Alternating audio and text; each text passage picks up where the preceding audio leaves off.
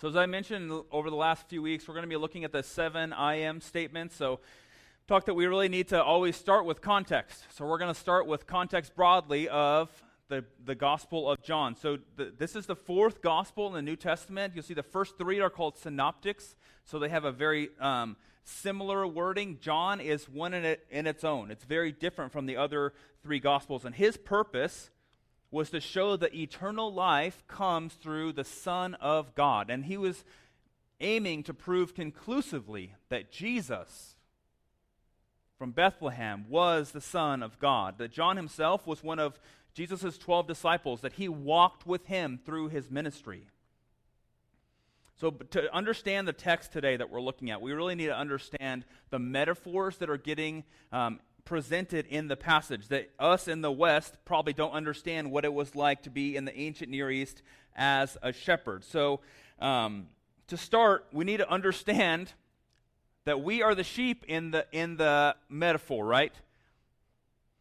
And sheep are not intelligent animals at all. One of the least intelligent animals that they could have picked for a metaphor, okay? So routinely, sheep will wander off from their shepherd completely defenseless against prey. There are even stories of sheep walking straight into an open fire to their destruction. They're timid and stubborn. Oftentimes, they won't fear the things that they should, and other times that they're too fearful for no reason. Sheep, by their nature, are always in need of intimate care and nurture from their shepherd. We may think in the West of shepherds with dogs scurrying along a big pack of sheep from the back.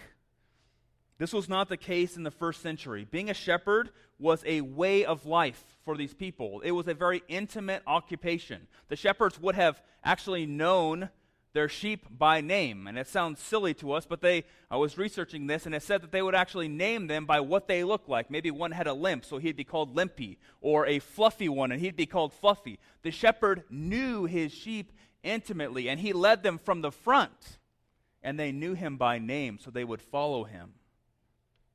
Today, we're actually looking at 2 I am statements. I am the door, and I am the good shepherd. These are the 2. There's lots of debate. There's actually one big metaphor we're looking at today, that the good shepherd is the door. So that's why we're coupling them together. Some people will take them apart. I thought it would be best just to look at the text as a whole, because I really feel like they really speak together as who the shepherd is. So let us pray as we head into the text. Father, we thank you for your word. We thank you that it is living and active. And we get to come before you now, hearing more about you, and in turn, learning more about ourselves. And Father, we pray that this will not be simply an intellectual exercise, but Father, we would turn to you more in our lives. God, we need you here. We know without your Spirit moving, this is all void. Father, we pray you be with us now. In Jesus' name we pray. Amen. Okay, so if you've been to my house, some of you have, you know that I have 2 little dogs. We have a Westie and a miniature Schnauzer. They're very small, white dogs, and they're 9 and 11. So we got our oldest dog right before we got married, and then a couple years later we got another one. So in general, if I'm doing yard work, I can leave the gate open. They're old enough to where they're not going to run out of the gate, okay? So this last week, my sister lives in Carlsbad. She came and stayed with us, and she has 2 dogs that she got during quarantine. So you know what dogs are like at 1. So this week, I had to be very careful with not leaving the gate open. A couple months ago when she stayed for the first time, I did that. I was working on the yard, and I just left the gate open, and they were gone. And we were searching the neighborhood for them, like for a long time. You know, my dogs on occasion will do that, but it's really rare. And this is similar to the Christian walk, right? That you and me, without Jesus, we have wandered outside the gate. We are off on our own. We were wanderers. We are lost without a shepherd. Then Christ, he intervened on our behalf. He saved us. And if it weren't for the gate holding us in, we would leave. we would completely wander away from Jesus. But it is Jesus Christ, our gate, our door, who holds us close to him. We depend on his strength and his power. This is the beauty to me of Reformed theology right here. You know, I studied a lot of it in seminary, but this is the beautiful thing.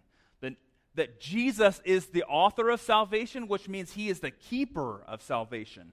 If it were up to me, I would lose it. But salvation is not up to me. We see that we have a God who is a shepherd and a door that cares. So I put an outline in your bulletin, if you have that here, so you kind of know where we're going for the sermon today. The big theme that we're looking at is that we are called to trust a sacrificial shepherd. And we're really going to look at this in two places. We're going to look at his person. Who does Jesus claim to be in this text? He claims to be two things, the door first and then the good shepherd.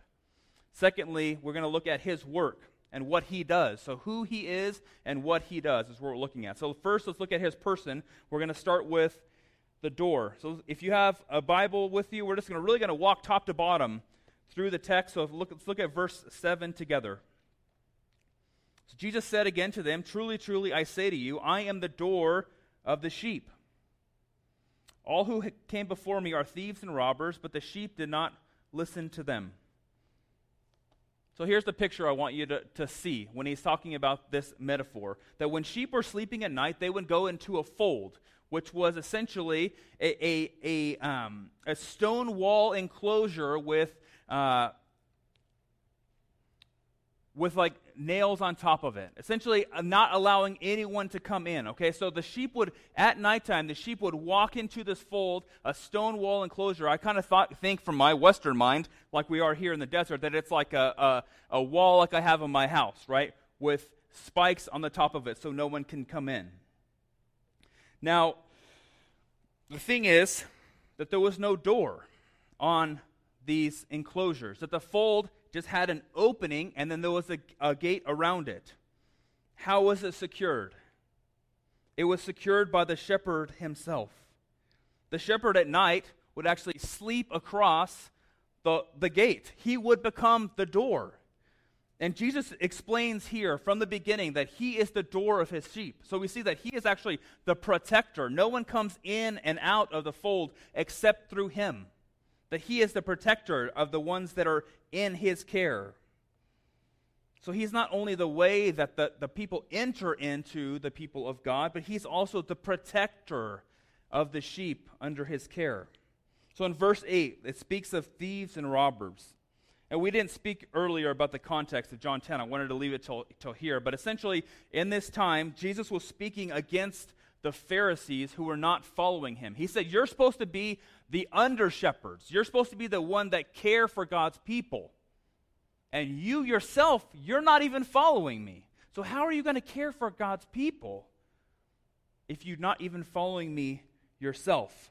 So essentially, for our context now, we can see that this phrase, thieves and robbers, we can relate it to anything that's leading us away from Jesus. Anything that's leading us away from the Lord, because that's what the Pharisees were doing.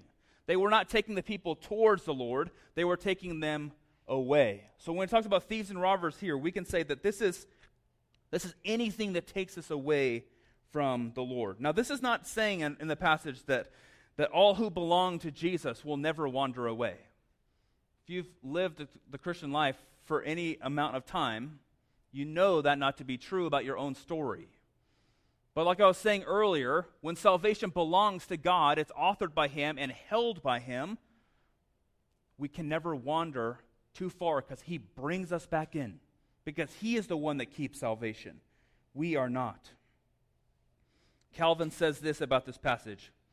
For it is no light consolation and no small ground of confidence when we know that Christ, by his faithful protection, has always guarded his sheep amidst the various attacks and crafty devices of wolves and robbers, so that there never was one of them that deserted him. Never one. That's only possible if God is holding salvation in his hand, right? Is it due to their strength? Their ability as the sheep to come back to the shepherd? We saw the picture. They're not intelligent, right? They're not coming back on their own. It is up to God to hold them, to keep them safe. Okay, let's look at verse 9. It says this, I am the door. If anyone enters by me, he will be saved and will go in and out and find pasture. The thief comes only to steal and kill and destroy. I came that they may have life and have it abundantly. Now, Jesus here, he again calls himself the door, and he points to himself as being the one who has saved the sheep. It is only through Christ that the sheep are saved. It is only through Christ that they find pasture. But again, the thief is mentioned here. Who is the thief? Remember what I said. Who is the thief? It's anything that leads us away from the Lord, anything that distracts us from the goodness of Jesus. But what does it say the thief's goal is? To kill and destroy. The thief and the robber is not in it for the good of the sheep. They're there to kill and destroy. We see the opposite true. What does it say that what does the text say that Christ's goal is? That people may have life and have it abundantly.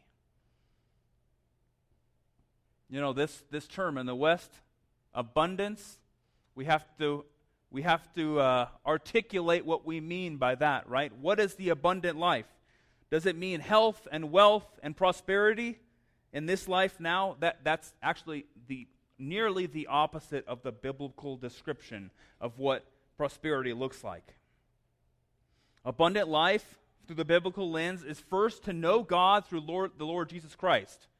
That's the first thing, is to know God. That is abundance.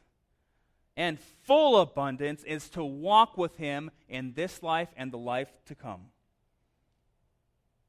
There's no mention of no disease and a big bank account.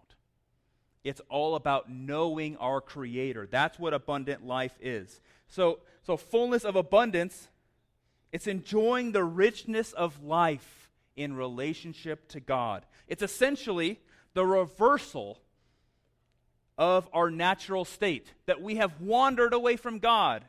And He said, come back. Have abundance. Let me bring you back to myself. So abundant life is living with our shepherd.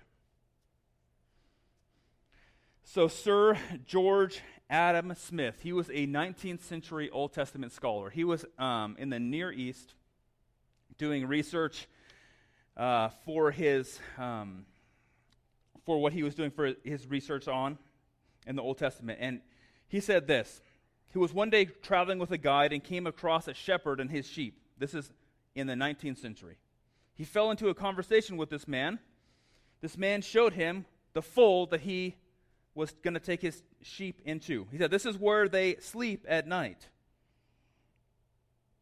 He said, is it? So the man said, that's where they sleep? That's where they go at night? He said, yes, said the shepherd. And when they are in there, they are perfectly safe. George said, but there's no door. The shepherd said, I am the door. He was not a Christian man. He was not speaking in the language of the New Testament. He was speaking from the voice of an Arab shepherd's standpoint. He was saying, this is what it means to be a shepherd. Sir George looked at him and said, what do you mean by the door?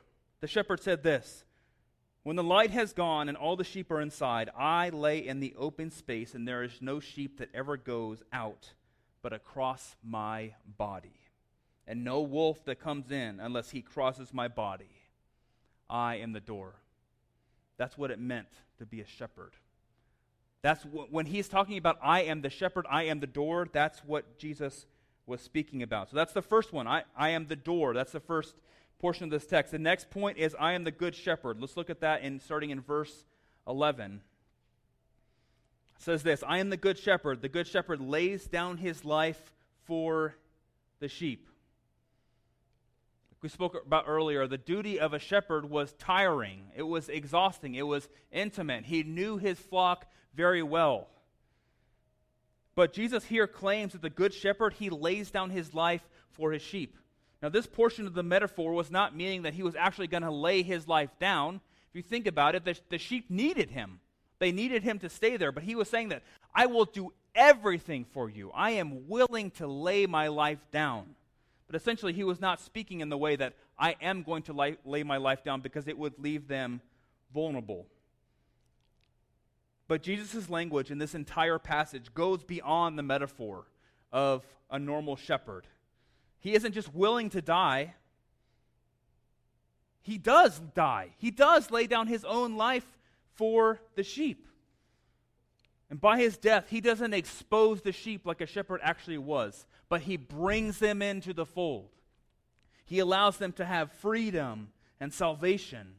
And we'll look at that further when we see his work in 14 through 18. But John's language of laying down his life for the sheep, it brings us into this idea of sacrificial language that John uses. So in the original language, when John would use this idea of he's doing something for another person, he wasn't saying that this is an example for you to follow. I am Jesus, I'm going to do these things, so follow me and do it like this. He's not saying that. This is sacrificial language. He's saying, I am doing this for you. I am sacrificing for you.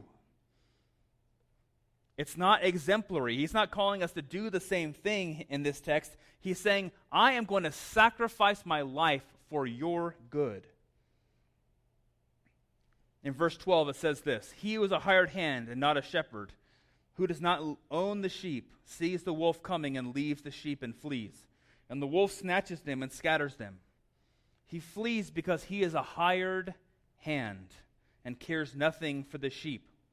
So here in this part of the metaphor, he's essentially comparing himself to a hired hand. Now, opposite of the thieves and robbers, the hired hand is actually not an evil person. The hired hand is actually just set as a foil in the metaphor. So a foil is a character that's there to show the opposite of who the person is, the main character is. So essentially in this text, the hired hand is just there to show who is the opposite of the good shepherd. What is the opposite of the good shepherd? What would he do?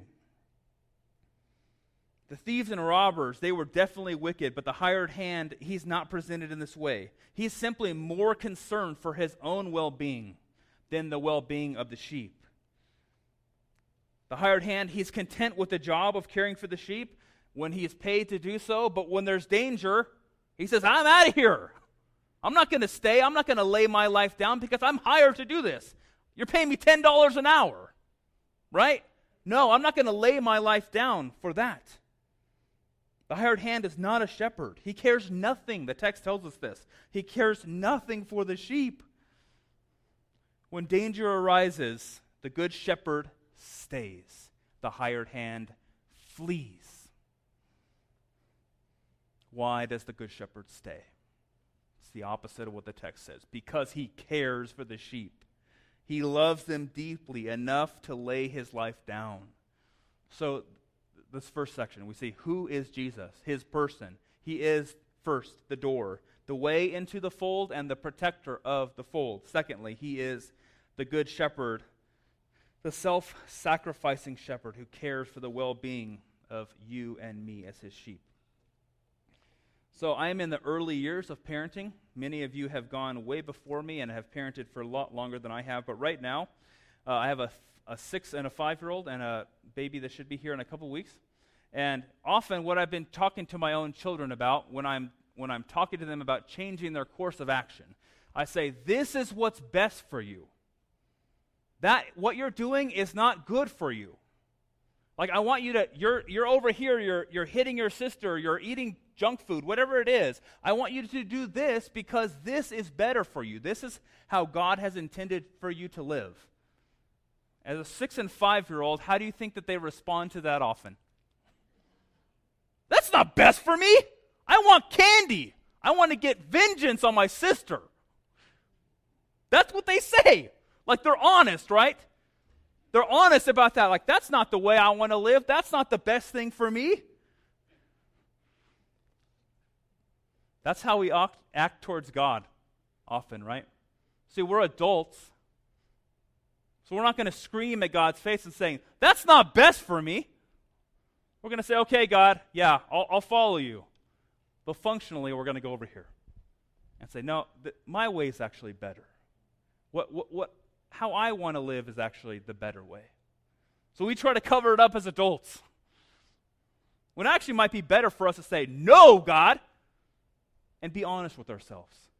And say, that's what I'm saying. I'm not following the shepherd. I'm not following the way that he has called me to live. If you're like me, we often choose sin because we think it's the best way to live. We believe in our hearts that the way that we want to live is the best thing for us. We think inside that this will make me feel better.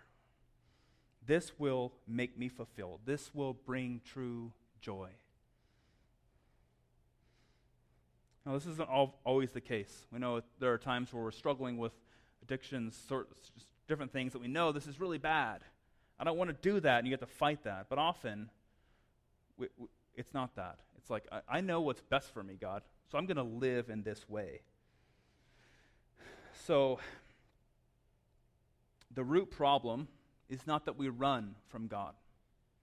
The root problem is not that we do this or that, or whatever the sin may be. The root is just the symptom of the main problem. The root problem here is that we believe that we know how to take care of ourselves more than God does. We trust ourselves more than God.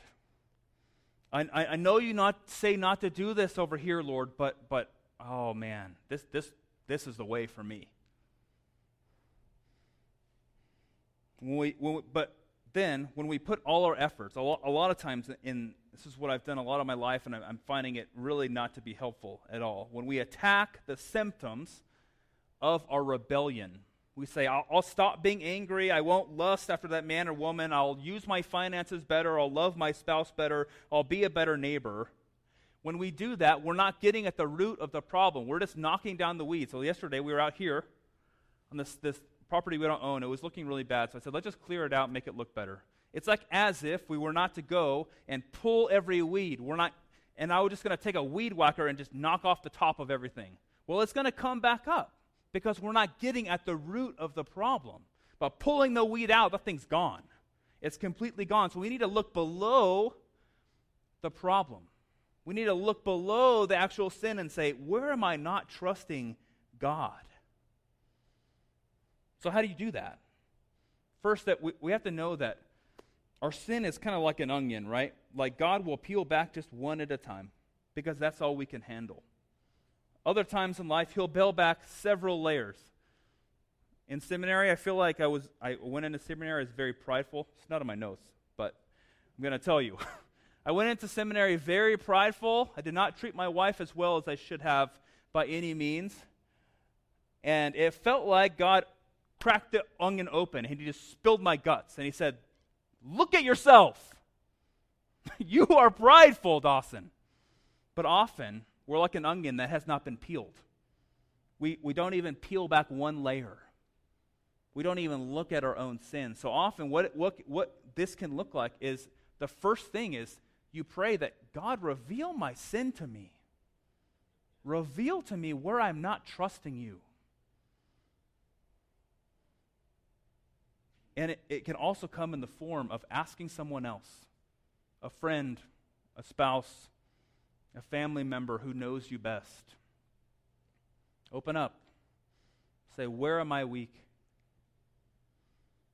Where do I need help? And then we go to the Lord and pray that he strengthens us, right? We go to his word and find strength there, knowing that we are his children. Even though we look at our sin, we say, I know I am accepted, I am loved, I'm beloved because of what your Son has done for me. So change me more and more. Often we'll look inside our own lives to find fulfillment. Say, this is my way over here. The dangerous thing is, we talked about this at Bible study a few weeks back, that our culture screams this at us. It totally screams this at us. It says, follow your heart. Be true to yourself. The culture is essentially saying, look inside of you. That's the right way to go. It's everywhere. I'm sorry I just told you that because you're going to watch a movie this afternoon and you're going to see it. I remember the first time somebody told me that. I was sitting down with my kids. I forgot. I was watching Frozen. You know, Frozen, you think, oh, it's a good, like, Disney movie. And I'm like, man, this thing is just covered in this. Individualistic. Look inside to find your worth. Look inside to find where you need to go. That's where you need to look, is inside. The Bible actually tells us, look inside and what will you find? Sin. Thank you for responding. That's the right answer. You'll find sin. That's why we needed a Savior. We have to look outside of ourselves to find our direction, our comfort, our strength, our contentment. We have to look to God Himself. God sent His Son to be the door, the way into this life. He sent His Son as the door to be our protector. As the Good Shepherd, He guides us, He directs us, He feeds us. When we look inside and follow ourselves, it will only lead us into the open flame like the sheep walks into. But when we look outside of ourselves and look to the shepherd, that is when we will be truly fulfilled. Okay, that's all of who Christ says He is in this passage. Let's look at verse 14. We're going to look at His work. What does He do now? What's the work that Christ does? Verse 14 says this: I am the good shepherd. I know my own, and my own know me, just as the Father knows me, and I know the Father. I lay my life down for the sheep. So He is bringing again up from verse 11. He's coming into verse 14 and saying, let's bring up the sacrificial language again. Look what the shepherd does. He lays his life down for the sheep. But at the same time, there's a parallel context here. He's saying, yes, I'm going to lay my life down, but at the same time, I want to explain to you how intimate I know my sheep. So Christ says this. He says that just as much as I know my Father, the one who created the universe with me, that one who has eternally been in relationship with me, that's how well we know each other. Think about that. That's how much I know my sheep. He says, I know my sheep, and they know me, and they will forever listen to me. That is how the relationship with His Father works. It's an intimate relationship that lasts all of time. And Christian, that's the relationship you have with Jesus. He knows you better than anyone else, and He says that we can know Him better than anyone else. We know that our relationship with Christ, it's essentially grounded in the relationship that Christ has with His Father, which is an everlasting, intimate, and loving relationship. Okay, let's go on. Look at verse 16 with me. And I have other sheep that are not of this fold. I must bring them in also, and they will listen to my voice. So there will be one flock and one shepherd. So essentially, he is speaking about Judaism here, right? Later in the New Testament, it speaks of the gospel went to the Jews first and then to the Gentile. So he was going to save the people, the remnant of Israel, the Jewish people first through Christ, and then it would go out to the Gentiles. So unless you have Jewish blood in you somewhere, most of us in the room will be in the latter camp. We'll be Gentiles. So he's saying that God worked through the nation of Israel, essentially from Genesis 12 forward. But in the New Testament, when Christ comes, it broadens. It's not just through this one nation. But what does he say?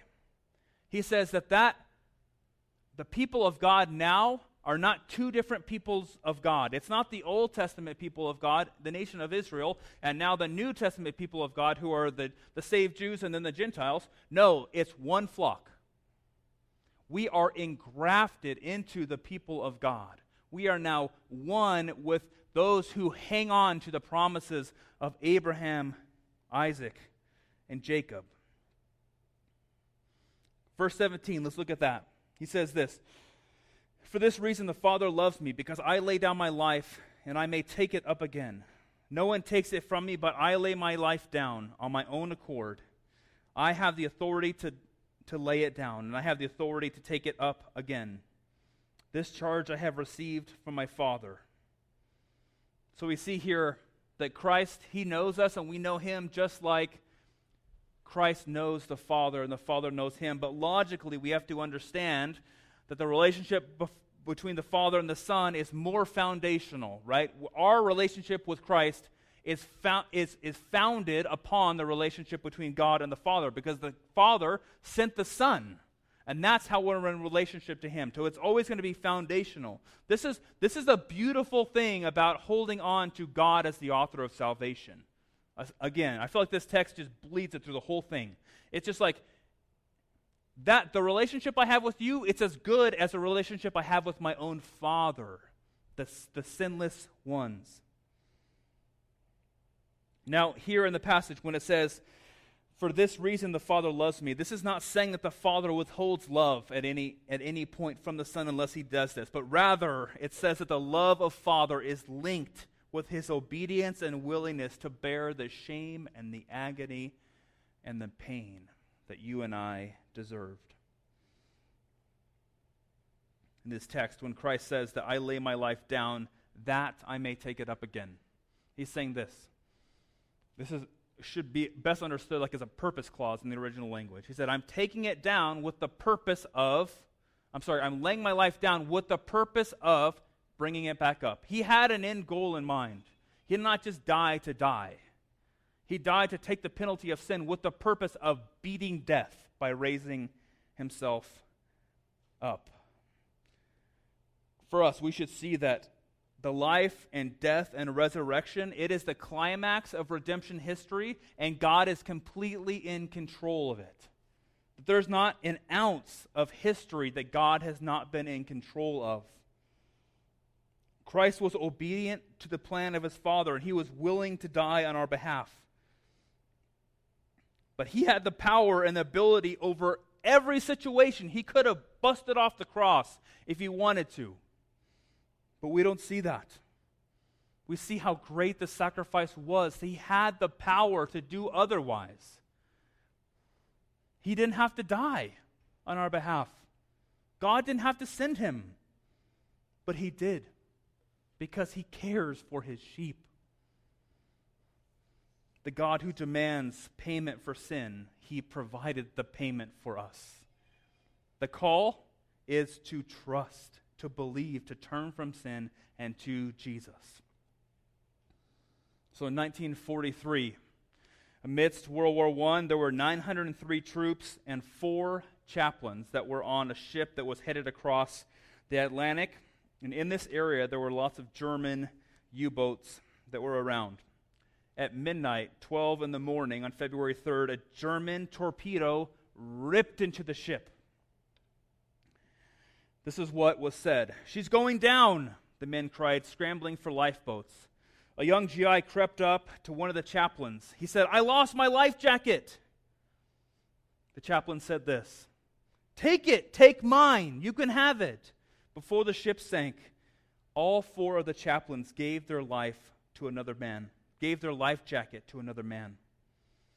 The chaplains linked arms and lifted their voices in prayer as the ship went down. So we love stories of sacrifice, right? Think about this. It's in lots of movies. We love sacrifice, the idea of it. It shows us, it moves our soul. It shows that the person is brave. They love the other person. They show really godly character. But if you've been in the church for a while, this idea of Christ sacrificing for you can really easily become mundane. You can become like, oh yeah, of course he's going to preach about Jesus this morning. Of course he's going to talk about Jesus sacrificing for me. That is the core of the Christian doctrine. But for us, it's easy for us to say, yeah, Christ laid down his life for me, and that doesn't really affect me all that much tomorrow. But my plea for you and for me this morning is that we would hear this truth, that Christ sacrificed himself for you,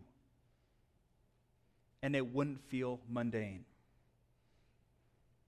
So let me tell you, this is Dawson's paraphrase of the redemptive history story. To wake us up a tad, okay? Here it is. God created a perfect world.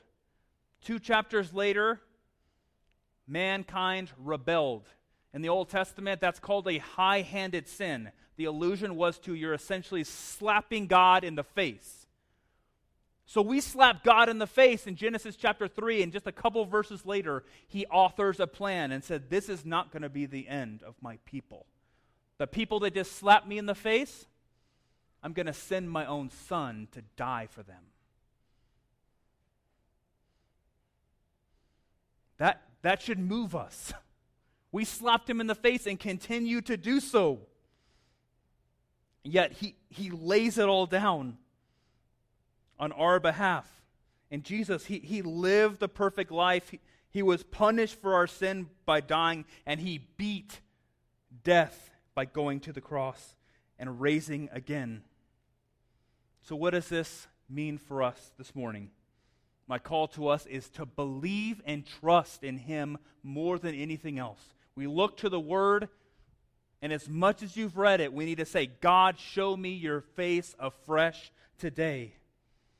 In our passage today, he is the door. He is the way into salvation, into the people of God, and the protector over the sheep. He is the good shepherd, the sacrificial man who nourishes and lays down his life for the sheep. This is Jesus. The call is to trust him. Will you do that? Let's pray together.